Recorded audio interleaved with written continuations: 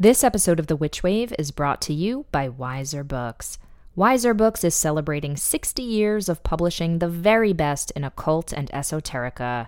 You can check out their extensive and inspiring range of reading material by going to wiserbooks.com.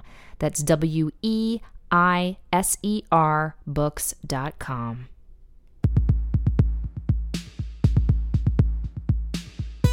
The world is filled with bewitching people, and you might be one too.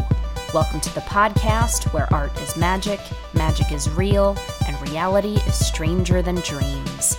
I'm Pam Grossman, and this is The Witch Wave.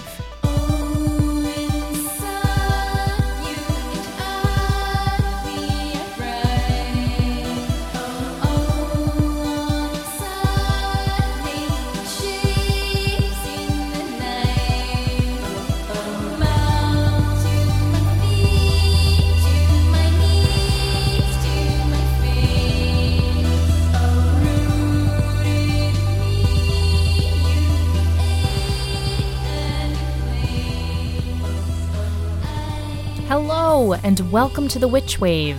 How are you? It was a new moon in Scorpio the other night, so maybe you're feeling a little emotional, a little contemplative, a little shadowy. That is perfectly great, because that's the ideal mood for today's episode, where my guest is spirit photographer Shannon Taggart. Shannon uses her camera to try and capture images of ghosts and other otherworldly entities, or at the very least, images of the people who attempt to communicate with those spirits. We're talking mediums, psychics, clairvoyants. And whether or not you believe in life after death, Shannon's pictures of seances and apparitions are undeniably striking and uncanny.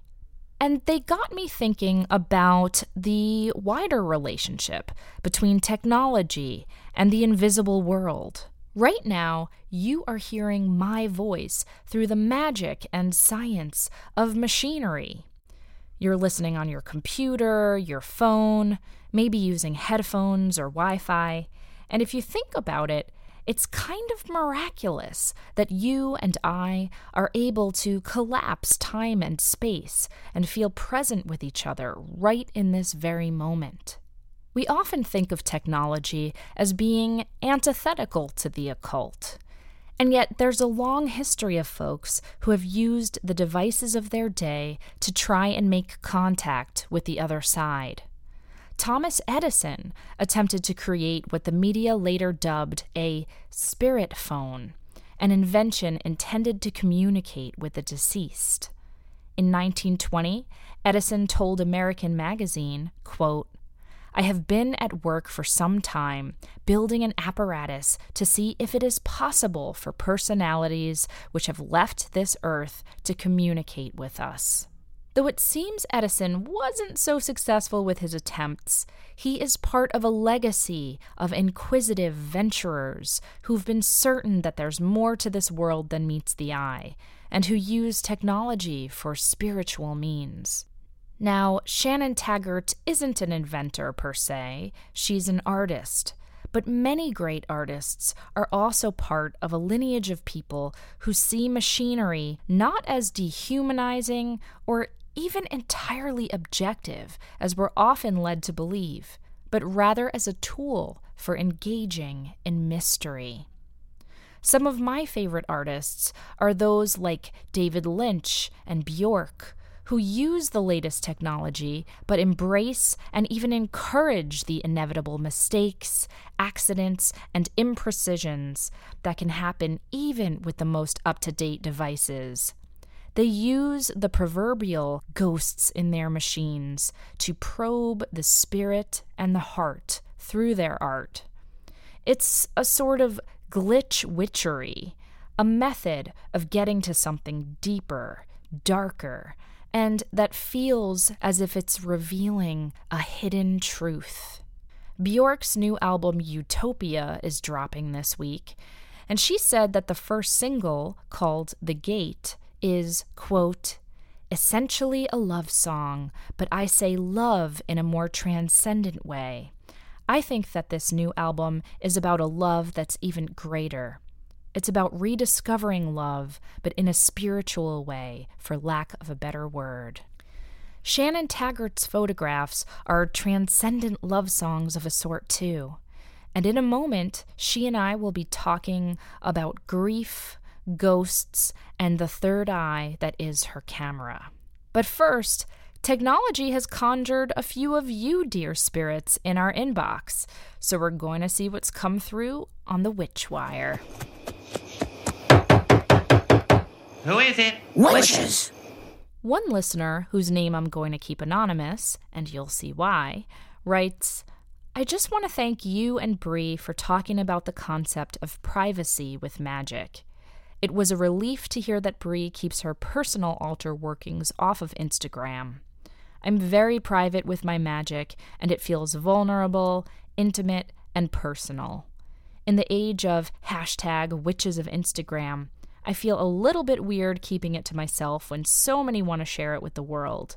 Neither is wrong or right, I know, but I felt such a wave of relief to hear that others keep some things for themselves as well. Well, first of all, thank you, Mystery Witch, for listening and for writing. Yeah, we're talking about technology today, and social media is definitely a technological development that has, on the plus side, allowed for us weirdos to find the others, as Timothy Leary famously said. And from my perspective, it's been liberating to connect with other people who share my witchly interests and obsessions, and even some of the beliefs that I hold. You know, for so much of my life, I was a solitary practitioner, and it wasn't until my 20s that I started meeting with other folks and working in a group setting or writing about witchcraft publicly. And the sense of community that I found has been, on the whole, very nourishing and empowering for me. On the other hand, there are elements of my practice that are completely private and that I will never share with anybody. And that's because they're very personal, and there's something meaningful and potent about communicating directly to spirit in my own way, with my own methods, and without a sense of public performance or self-consciousness. As you said, there's no right or wrong here, and you can change your attitude about how much you feel compelled to reveal or conceal as many times as you want to over the course of your life. Now, on to my guest. Shannon Taggart's photographs of mediumship, phantoms, and rituals have been exhibited and featured internationally, including in New York Times Magazine, Time, Discover, and Newsweek. Her work has been recognized by such illustrious organizations as Nikon, Magnum Photos, and the International Photography Awards. From 2014 through 2016, she was scholar and artist in residence at the Morbid Anatomy Museum here in New York. Shannon's forthcoming book, Seance, Spiritualist Ritual and the Search for Ectoplasm, is currently being crowdfunded through Unbound.com. Shannon lives in Brooklyn, and she floated over to my place to talk to me live about photographing the dead.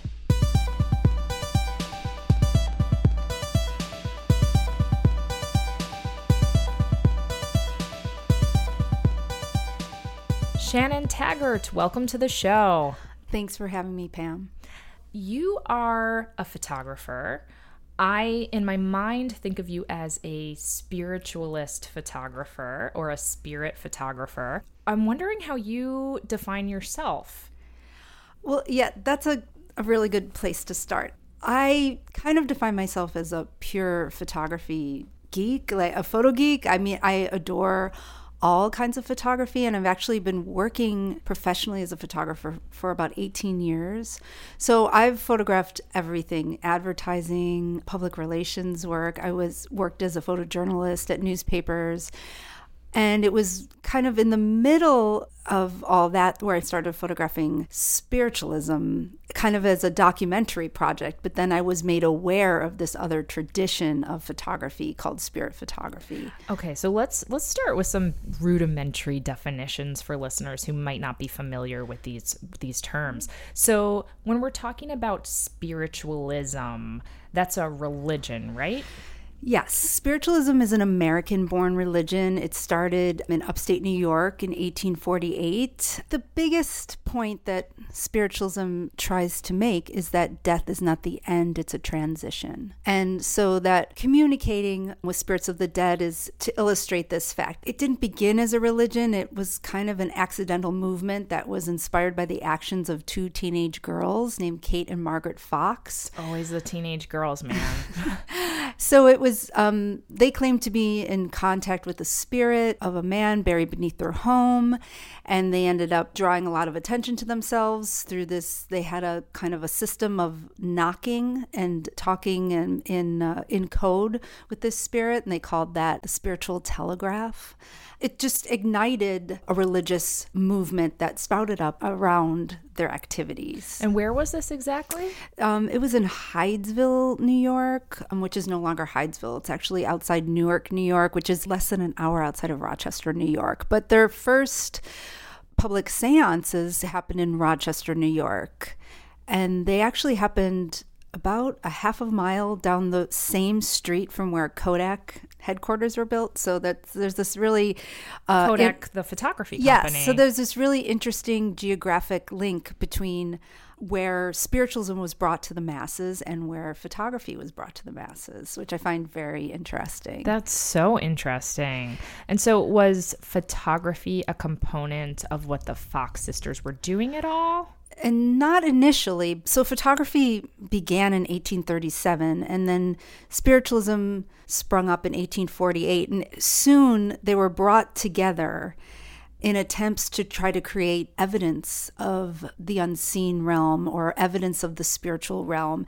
And this was at a time where photography was being used in many ways to try to investigate the invisible. Spiritualism came about at a time when science was discovering that there were invisible forces at work. There was some efficacy to things that you could not see, such as radiation. The power of electricity was being harnessed. Germ theory was discovered, the fact that bacteria was causing diseases, and we could see it through microscopes and then photograph it. And there was all this disembodied communication happening with the telegraph, the telephone, recording voices. Voices were singing without the body. So there was a real hope that everything invisible would finally be seen or shown or proven.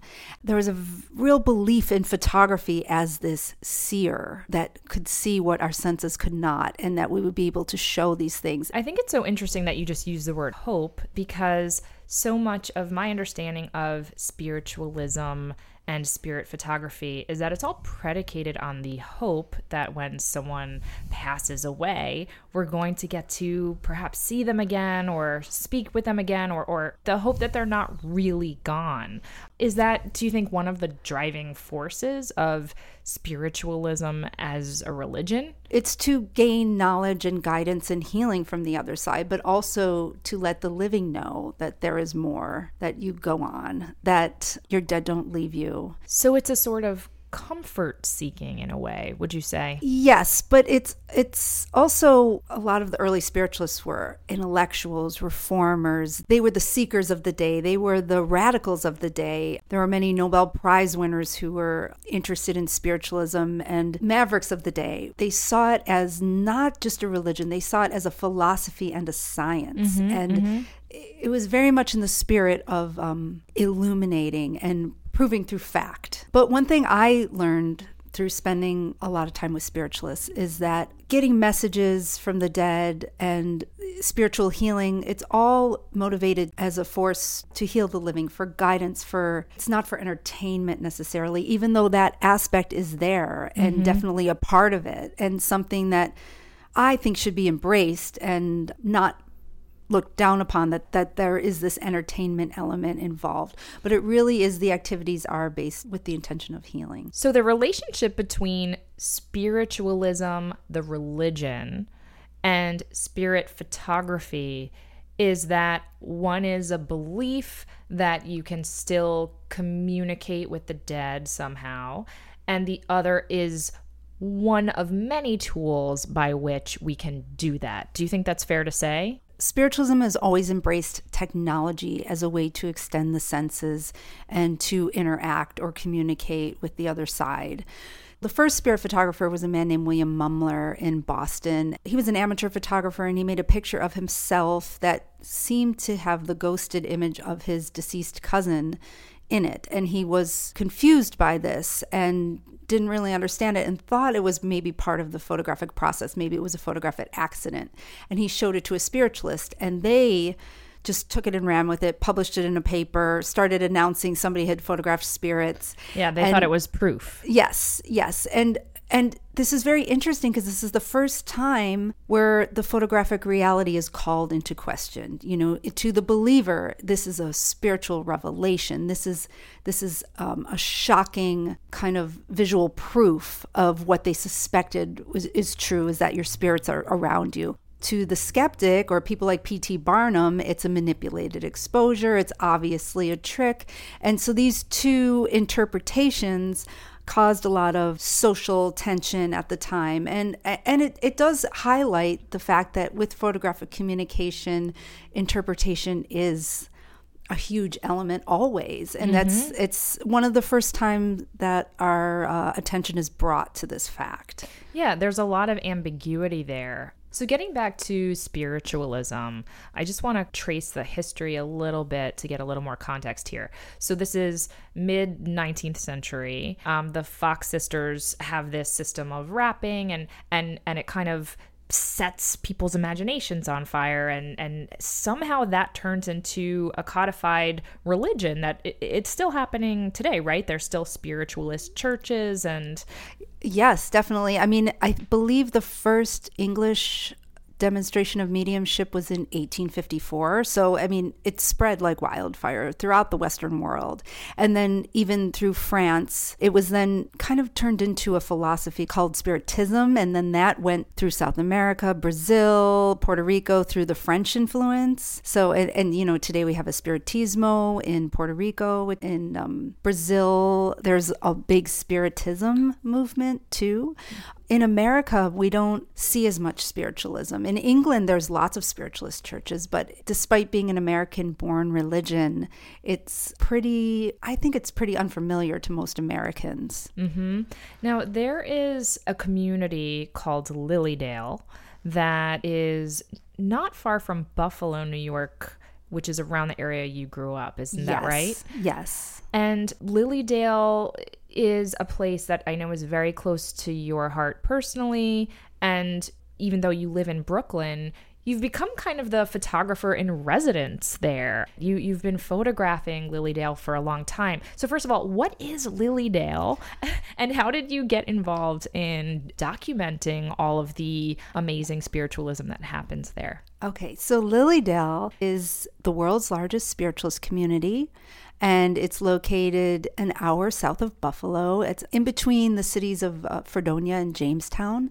It's a small hamlet, and it's got its own zip code, and it has gates that let you in. And when you walk in, it's like a Victorian cottage town. And I often describe it as a very analog town. And it's kind of an amazing place because somehow a bit of the Victorian era has really been kept there, is really still alive there. The first time I was ever in Lilydale, I felt like I had time traveled, and it's such a special place. I've never been any place like it, and that's one of the reasons it's so special to me. And it just feels very magical when you're there. And what can people find there when they visit? In the summer, it kind of operates as like a psychic summer camp or a spiritualist summer camp where you can take classes in astral travel, or you can learn like mediumship 101, or you can get a spiritual healing. So it's this tiny town, and they have all these like outdoor spaces where they hold message services, which are gatherings where mediums go up to the front, and there'll be benches in the woods and pick people to give clairvoyant messages to. Some people might be familiar with like John Edwards or, some of those psychics who's the other one, the Long Island Medium. Yes. So people who will meet strangers and try to bring messages through, presumably from the stranger's deceased loved ones. So a message service at Lilydale is people who have never met these mediums before. They show up to a place, they all sit together, and then there's one medium usually who's bringing messages through and calling on random members of the audience, or how does it work? Yeah, it's very much like what you see in John Edwards or with the Long Island Medium, except I think in the Long Island Medium, she goes up to people in like the grocery store. It's like, I have a message for you. The spiritualists I know do not do that. They're very. Okay. That's it's one consensual difference. That's one of the ones I spiritualism. always hear people complaining about. Like, we don't do that. But I think that's for television. But they ask permission if they can come to you with a message, and it'll be usually in a message service, maybe 5, 6, 7 mediums, but they go one at a time and give like 3 or 4 messages.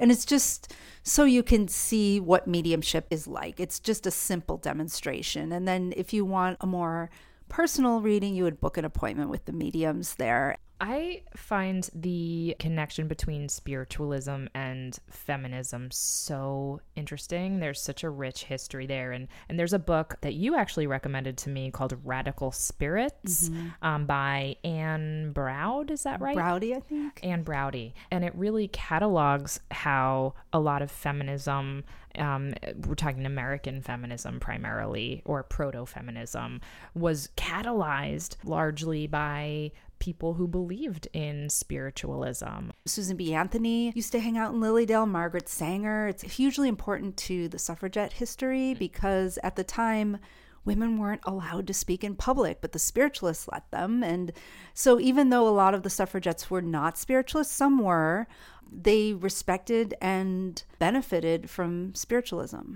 I had the good fortune of getting to visit you in Lilydale when you were doing some projects there. And I noticed that most of the mediums were female. Does this feel like a largely female-driven belief system? Yeah, there are a lot of female mediums, but there are male mediums too, and there always have been. Mm-hmm. But I think it's more often the case that it's female mediums. And it was also at a time where women weren't allowed to have many jobs. So it was like this new kind of way that they could have some power of voice or efficacy and a new way of working. It was like a new occupation. And so the women really benefited from the role of being a medium. Like it allowed them to speak as spirits. That was another reason why it was more, they're not speaking as themselves, they're speaking as the spirits. So it's a loophole there. Yeah, so there's that. But I mean, spiritualists in general, many of them were reformers. A lot of them were abolitionists. They were for healthcare reform, for children's rights, for marriage reform, for free love. Victoria Woodhull, the first woman who ever ran for president in 1872, was a spiritualist medium and ran on a free love platform. Free love meant, as a woman, you can choose who to give your love to. Like, you don't need to be told, and you're free to give that love and take it away whenever you want. Like, that is yours. Incredible. Yes. So let's get back to the work that you do in Lilydale. So you started going to Lilydale around what time in your life? It was in 2001. And it was not far from your house. Was this a place that you were aware of when you were a kid or a teenager? How did you even learn about it? So when I was 16 years old, which was not in 2001, it was earlier, my cousins, I grew up Catholic in Buffalo, and my cousins would go up to Lilydale for readings. And one of them received this message during a message service where my grandfather came and told these details about his death that ended up being true and weren't really talked about in my family. And I remember everybody being really shocked. I remember the shockwaves going through everybody and everybody being so, astounded that this had happened. And I just remember thinking, how would somebody know such a thing? Mm-hmm. And I just became curious at that point. And that's right around the time when I discovered photography. But in 2001, I was working as a photojournalist, and doing public relations photography. And I was not really excited by a lot of the assignments I was working on. I mean, I was very interested in documentary photography. So I thought, oh, I'll just I'll spend one summer making a quirky little project about this unique town. And it ended up turning into this huge body of work.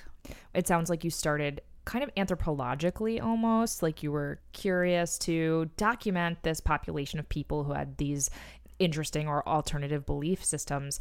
But was there a moment for you when you were like, oh my goodness, maybe there's actually something to this, or there's something uncanny happening that felt a little more personal for you as an artist or just as a human being? Yes.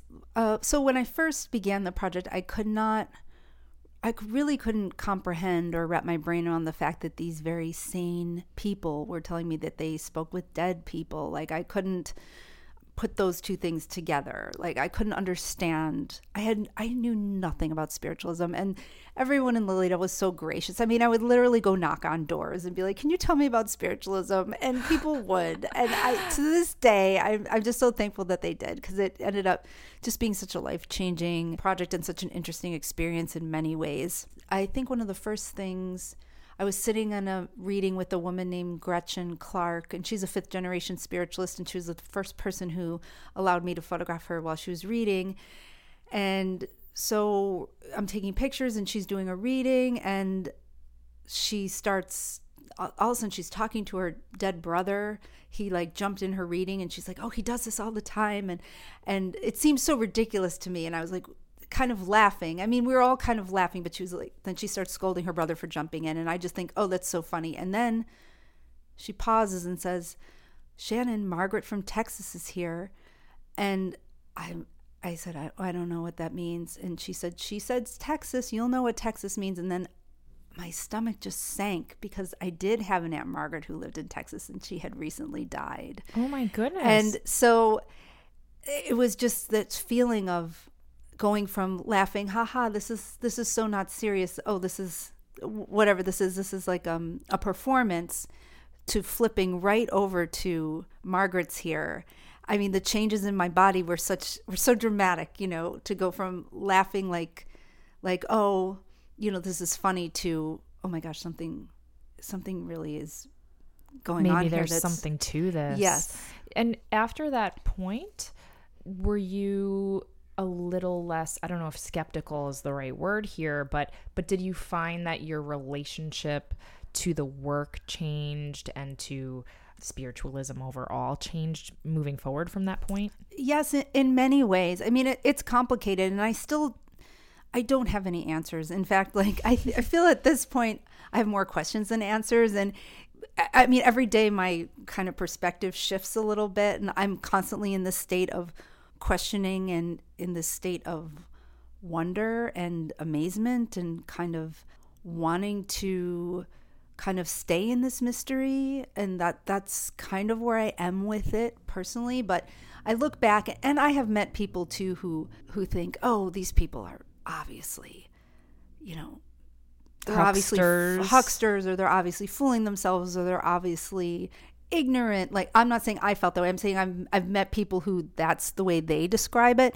But I look at myself, even when I first started, thinking, this can't be, there's got to be an answer that explains everything. And I definitely did not find an answer that explained everything. So we're talking a lot about your experiences as, the person perhaps getting the reading.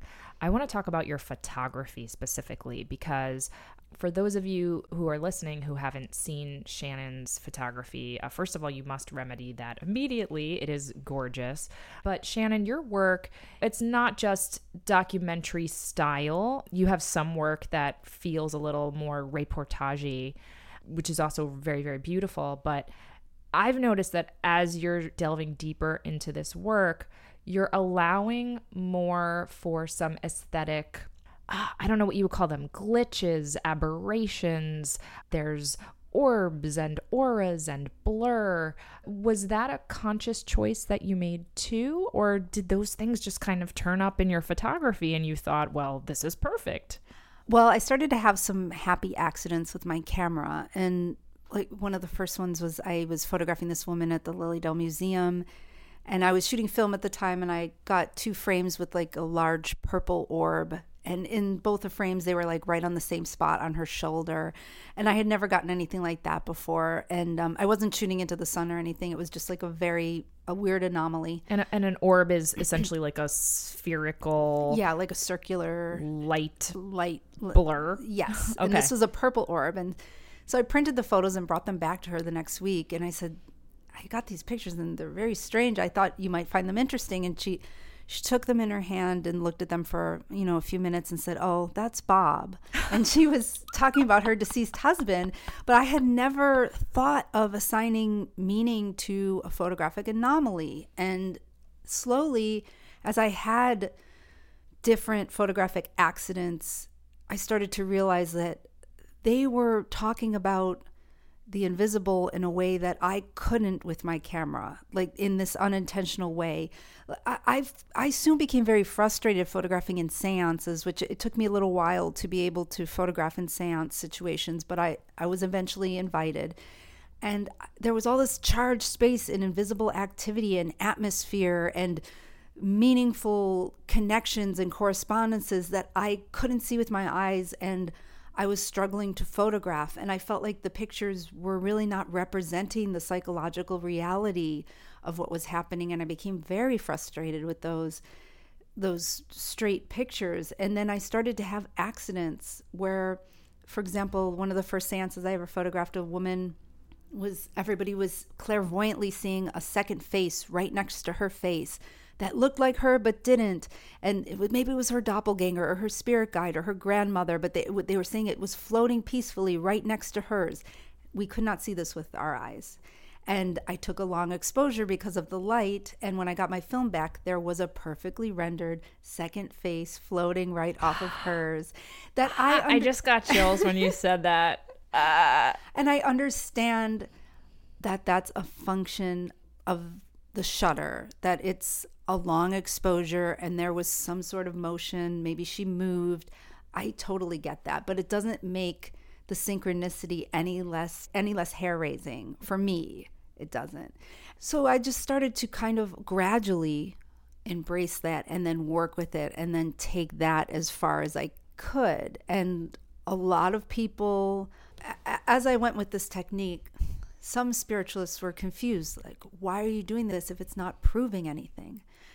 And then photography people I know are saying, well, you're just making blurry pictures. Why do you want to make bad, unprofessional pictures? I mean, because I'm doing things that are really considered unprofessional or sloppy or not technically correct, or because they're not sharp and precise. They're not sharp. They're letting in flare, light. They're allowing non-image forming material to come into the plane. Like, many photographers want to control. I mean, as far as like studio photography goes, you want to control and render exactly as you see it, and you want to master, you want to take control of that photographic process.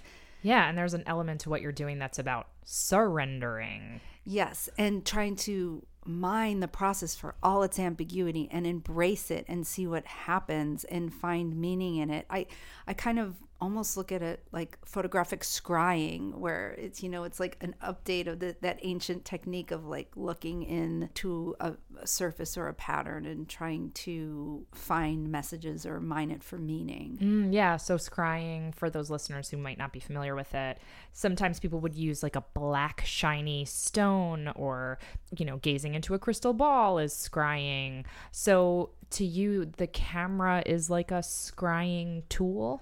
Yeah, it can be. And right now I'm more interested in that than I ever have been. And it's kind of amazing to me to go in these situations where somebody says that this invisible entity or spirit is taking over their body and speaking and communicating, and then making an exposure that resonates with that body experience. And I'm not saying I'm straight up documenting this experience. I'm making a picture that resonates with it. I'm trying to get at this photographic synchronicity. And that's the thing about paranormal, for lack of a better term. I don't know if like that's the best term to be using, but paranormal experiences, it's when the objective reality overlaps with the subjective reality, with your interior reality. So it's something that's almost literally impossible to photograph, like to document, because I can never be inside somebody when they're having these experiences, and I can't even, if I'm having one, I can't photograph it because it's interior, but I can make work that resonates with it or correlates or tries to induce a similar experience. Yeah. So what is the difference for you between the experience you're having as the photographer and then the experience you're having after the fact when you view the image? Do you find that you're surprised by the image that comes through? Yeah, I'm often surprised by my photographs, and that's one of the reasons I'm so addicted to photography, because it's really amazing to put yourself in a situation and then try to see what happens, or to kind of make photographs that you don't expect, that literally shock you, like you don't understand where they come from. And I'm really interested in playing with that aspect, along with, I kind of describe this project as part documentary, part ghost story. It really is blurring the line between anthropology and art, and it's very much like a magical reality I'm entering into. But at the same time, I am documenting spiritualism in a very serious way, meaning, as far as I know, I'm the only documentarian photographing spiritualists and going to photograph physical mediumship seances. And not that people haven't done projects about it, but I'm very seriously documenting the culture, and I'm unaware of any other documentarian who's doing that visually. Yeah, and it's kind of this double role you have, because you are both documenting for posterity that these people exist and this culture takes the form that it takes in this world. And yet you're also trying to capture the experience of seeing ghosts or hearing ghosts, right? It's a really blurry line for you as the photographer, I would imagine. Yeah, it's been more blurred as I've gone on. And I mean, I actually left the project in 2005 because I couldn't get past the binary of, is it true or is it false? Like, I couldn't say anything definitively either way. So I thought, maybe this is a pointless project. Maybe this is something you can't say anything about photographically. But I took a break and I just read a lot about the history of psychical research and really delved into the history of spirit photography, which I should note I never learned about in college or in any of the photo history books I studied from. I was introduced to spirit photography by spiritualists. Then in 2005, the Metropolitan Museum of Art in New York hosted The Perfect Medium. I remember that show, and that was the first time I learned about spirit photography. Yeah, so I was like so excited for that show because I had learned about it 4 years prior, but that was way after I had graduated college. So then delving into this history and realizing that, there's this whole hidden photographic history of people trying to visualize spirits or communicate with the other side using photography. And some of it was very serious, and now we see it as hoaxy, or it's early trick photography, which much of it is. But I think there's a lot more there. There's a lot of ambiguity going on. There's a lot of play with the process. Saying a lot about photography, but there are also these really rich visual metaphors that talk about grief and love and loss in a really powerful way. And also I realized after discovering this photographic treasure trove that spiritualists had managed to create an original iconography using photography. It's like the first religious iconography using the medium of photography rather than painting. And I think that is pretty amazing, and that nobody's making fun of Catholic paintings. Exactly. It is always astounding to me how the relationship between art and, I'll just call it the supernatural, whether or not that's the occult or spiritualism or magic or any other word, but that traditionally anyone who considers themselves, a good critical thinker and an intellectual this kind of content makes them embarrassed almost, or it makes them roll their eyes or want to dismiss it or reject it somehow.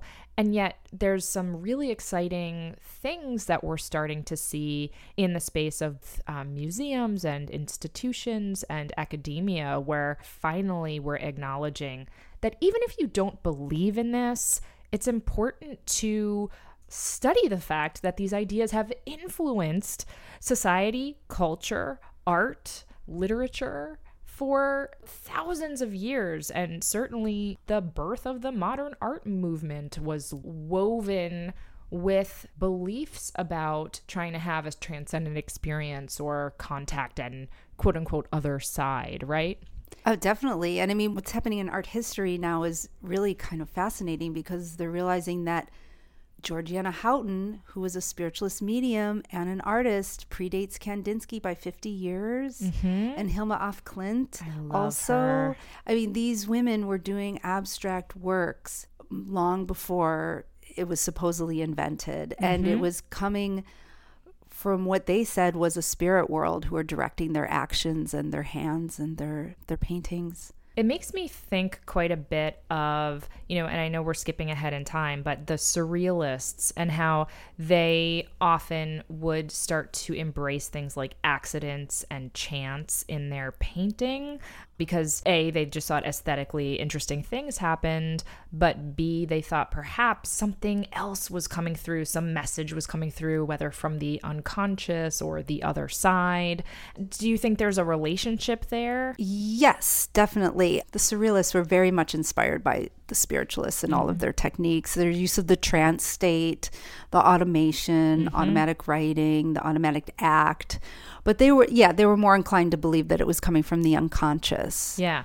We're going to take a short break and we'll be right back. If you're anything like me, you're probably pretty obsessed with candles. And that's why I'm over the moon to tell you about Mithras candles. They are my favorite. They're made of pure beeswax and handcrafted by my extremely magical pals in Philadelphia. They have a gorgeous drip style that looks like something out of Lord of the Rings. They smell like honey-scented paradise, and they come in a variety of shapes and sizes. Mithras candles are a perfect addition to any home or sacred space, and I can't recommend them more highly. They're available now at mithrascandle.com. That's M as in magic, ITHRAS candle.com. Welcome back to The Witch Wave. I'm here talking with Shannon Taggart. So Shannon, we've talked a lot about the images that you're creating.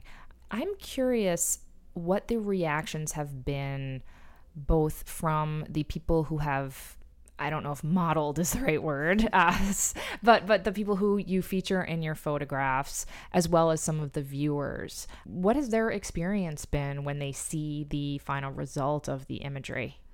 A lot of the mediums that I show the photograph to, they find meaning in them and can often direct me on what they see is happening to them. I try to create images that have both spiritual and mechanical explanations, and to create as much ambiguity or room for interpretation as possible.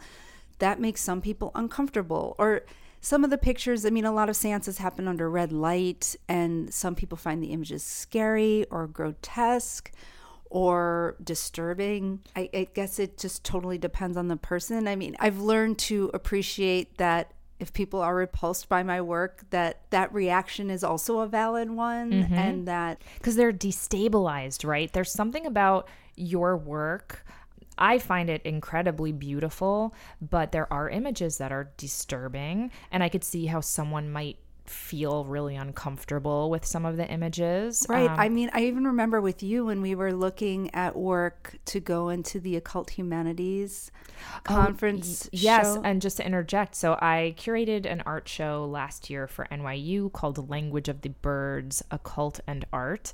And Shannon had gorgeous work in the show. But I remember when you and I were going over the pictures, and there was one I liked in particular that I thought maybe would work for the show, and you said no, it's too much. Yeah, and that's just because one of the great ironies of my life is that as much as I love the supernatural and the occult, I actually am super sensitive and get scared, and I can be kind of a wuss. Like, I only like some horror movies, but not all horror movies. And yeah, there are some images that you create that get under my skin. And I take that as I'm doing something right. I'm drawing you into a space where you are forced to confront some things, or to question, or to wonder about what's really going on there. And that is my goal. So thank you. The bridge that you're trying to gap, or maybe a better way of putting it is that you're intentionally trying not to gap, between truth and trickery. It's such an interesting space, and you are certainly, as you said earlier, being intentional about things like exposure. I have had the very good fortune of getting to be photographed by you, which was such a treat. And I won't give away any of your techniques or tricks, but there are certain things that you're doing to kind of encourage the, I don't know, spiritual presences or visual aberrations that come through. So what is your attitude about how much you're actually in control of here? Yeah, so the portrait series, I made a portrait series inspired by the spiritualist work, and that's when I'm trying to create situations where chance becomes an element, where I'm using different devices during long exposures to create a visual. But when I'm photographing the spiritualist situations, I'm just allowing the situation to be as it is. Like I'm just using the motion or the light that's I've been presented with. I see. Okay. I didn't realize that. Yeah. So, and that's because in a portrait situation, you're in total control. And I wanted to not be in control. And the only way to do that was to add these other elements. So I imagine you've seen some incredibly strange things. One thing that I am really curious about is the presence of ectoplasm. And this is a word that I think many of us are familiar with because of the film Ghostbusters. Yes. and the various sequels. And we're going to talk a little bit more about Ghostbusters specifically in a minute. But have you actually seen ectoplasm, and what is ectoplasm exactly? So ectoplasm, if you've ever seen the old spirit photographs, they're like the white streams that seem to emerge from different places of the medium's body, and some take shape into form or seem to have two-dimensional faces inside of it. Ectoplasm is, for spiritualists, it's a paradoxical substance that is both spiritual and material at the same time. So it's like the merging of the spiritual and the material worlds. And it's supposed to signify that life and death remain connected. And it's a lot of the references of the sights and smells and descriptions of ectoplasm resonate with vomit, menstruation, orgasm, birth, these kind of like liminal substances, these substance of the body and of growth and of change and of transformation and reproduction. And so it's sort of like a spiritual placenta, more like, I don't want to be gross, but be gross. We live for that. Like a spiritual semen or something. I mean, where it's potent, things arise from it, the discarnate can take form in it, but that's the very visual ectoplasm. But when I met spiritualists, ectoplasm wasn't just this visual white goo that you would see in the pictures. For spiritualists, it was a force. It was a force that could act on their body or move things or create temperature changes or create hypnotic perceptions. It was kind of like an invisible force of the spirit world. Yeah, it's making me think of like midichlorians in Star Wars or something. It's like the substance that makes up the force. Right, exactly. Okay. And so many of the spiritualists I met were dealing with invisible ectoplasm, and this was one of my big challenges was like, how do you photograph invisible ectoplasm? I mean, like I had to, well, that begs the question, how do you photograph invisible so that's ectoplasm, when I started Shannon? working with, with the long exposures, with just letting light and time do the work, and seeing what happened and seeing if there was any correlation, like not just making blurry, meaningless pictures, but seeing if I could make a correspondence. But then I did eventually, when I first began this project, I was absolutely obsessed with the idea that there may be mediums out there still doing Victorian ectoplasmic seances, just like the ones in the pictures that I saw. And it took me a really long time, but I finally did meet and photograph some of those mediums. And so it does still happen. It does still happen. It's very controversial. It's debatable over whether it is the fluid of the other world, or if it's simply gauze and cotton. And some people see it as like a spiritual magic show. Some people take it at face value. Some people see it as like more like shamanic magic. Some people see it as like, oh, it's actually this is actually happening, and the medium actually is producing this substance. And others, just think it's totally meaningless and stupid. It depends on the person who you're speaking with. But these mediums present as if it's real, and I have photographed some of them, and it was one of the most shocking visual experiences of my life, because it was as if I was seeing those Victorian images come to life right in front of my eyes. Oh my goodness. So you actually did see it happen. Yes. There's a very controversial medium named Kai Mugi from Germany, and he's probably the most famous right now, the most studied / famous / also criticized medium working right now. And he travels around presenting ectoplasmic seances, and he works in Germany, but he travels all over the world like doing these seances. That's incredible. You have a book that you're working on right now. It's called Seance, Spiritualist Ritual and the Search for Ectoplasm. And I'm so excited for this book. Can you tell us a little bit more about the project and where you're at with it? Yes. So I'm very excited that I'm finally going to compile this 16-year body of work into a photography book.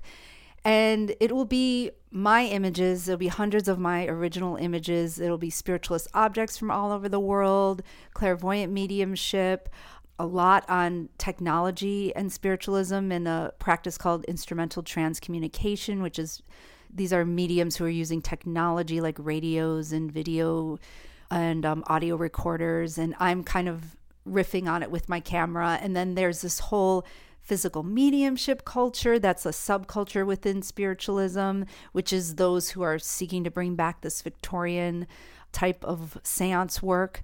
And so I'm compiling it into this book, but it will also have some historical images to frame the project properly, meaning that I'm kind of working with this history in mind. And the spiritualist photographic history is one of the most bizarre, absurd, and uniquely unsettling moments in the history of photography. And I feel like I'm building like a chapter onto that. Like I'm embracing all of the absurdity and the wackiness and the weirdness and the scariness and the spookiness. And so I'm going to reference that too in the book. And there will be wonderful essays and a foreword by Dan Aykroyd, which is so wild to me. So I don't think a lot of people realize that Dan Aykroyd, one of the forces and stars of Ghostbusters, that he actually comes from a spiritualist family. So he's the one who introduced ectoplasm into Ghostbusters. Yeah, is that right? Yes. The first time I ever heard the term ectoplasm was in Ghostbusters, when I first saw the movie. And that's why I was familiar with the term. And I think that's why many people are familiar with the term. But what they don't realize is that Dan Aykroyd is from 4 generations of spiritualists, and that he's drawing the term directly from spiritualist practice.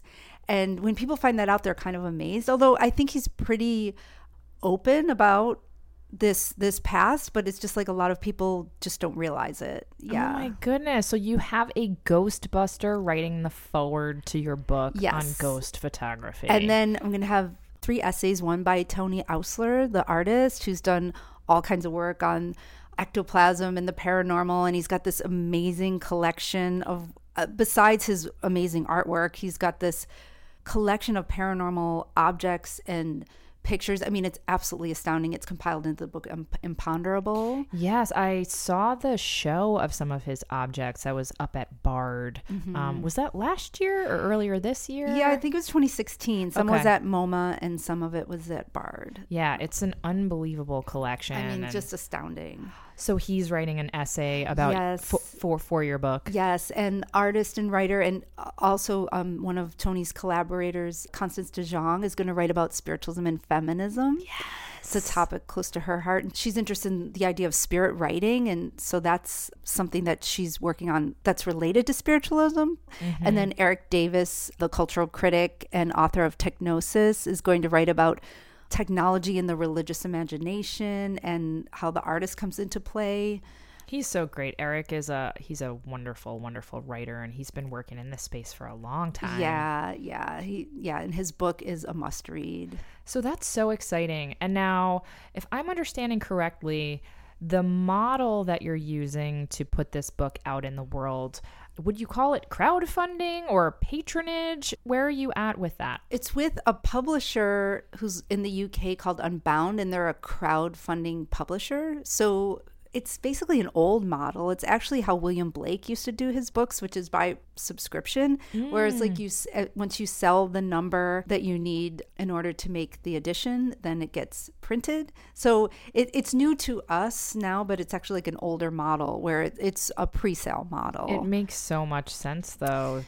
So the book is available for pre-sale, and once we sell the number of copies that we need to, it'll go into production, and then it will have great distribution both in the US and the UK. But this is just to get the first edition published.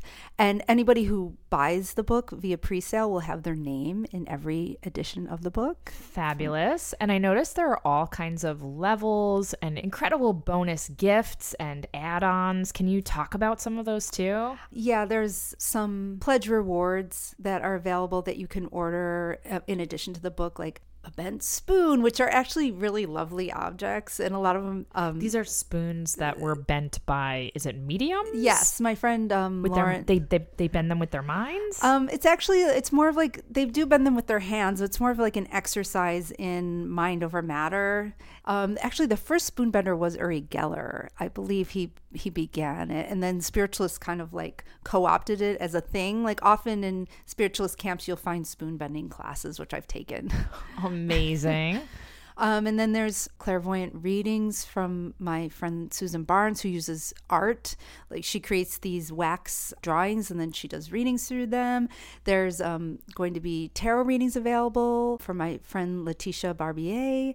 And there's prints from me and photo sessions from me and other stuff. So, all kinds of other amazing goodies. So everybody go ahead and check that out. Go to shannontaggart.com. That's probably the best way for them to find it, right? Yes. There's a sampling of the images from the book that gives you a good overview of all the content that will be in the book.